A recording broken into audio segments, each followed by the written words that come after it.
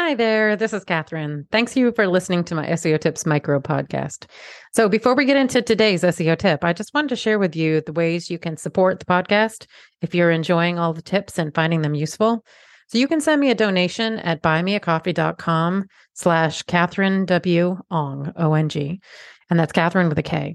Any and all levels of donation are appreciated. It will help me offset the cost of producing the podcast. So that's buymeacoffee.com/KATHERINEWONG. I'd also encourage you to subscribe to our email list to make sure you're not missing any future episodes or any other news about the SEO Tips podcast. And to do that, you'd go to wostrategies.com/newsletter. Okay, on with today's tip. Hello, thanks for listening to SEO Tips today. Are you curious as to how to get into the knowledge graph? Today's tip is focused on a series of tips that will help you give Google more signals about who you are as an entity, and that might in turn encourage Google to give you your own knowledge graph. I was inspired to craft this tip because I recently got my own knowledge graph panel.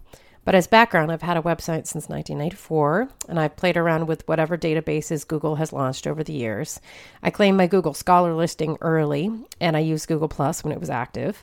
I also used schema.org markup to my site and linked to my Freebase machine learning ID back when that site was active. And I filled out all of my data in aboutme.google.com, which is kind of like the new Google Plus profile. You might notice a pattern here. I claimed all of my online mentions, and I tried to update them, especially the ones used by Google, and I linked to them from my site.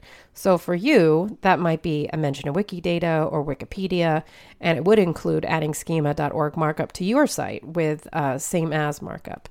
So that's my tip for you today. Claim all of your listings in Google databases and link to them from your site, and use schema.org's same as markup on your site to link from your site to your online listings. So thanks for listening. Come back tomorrow for another SEO tip.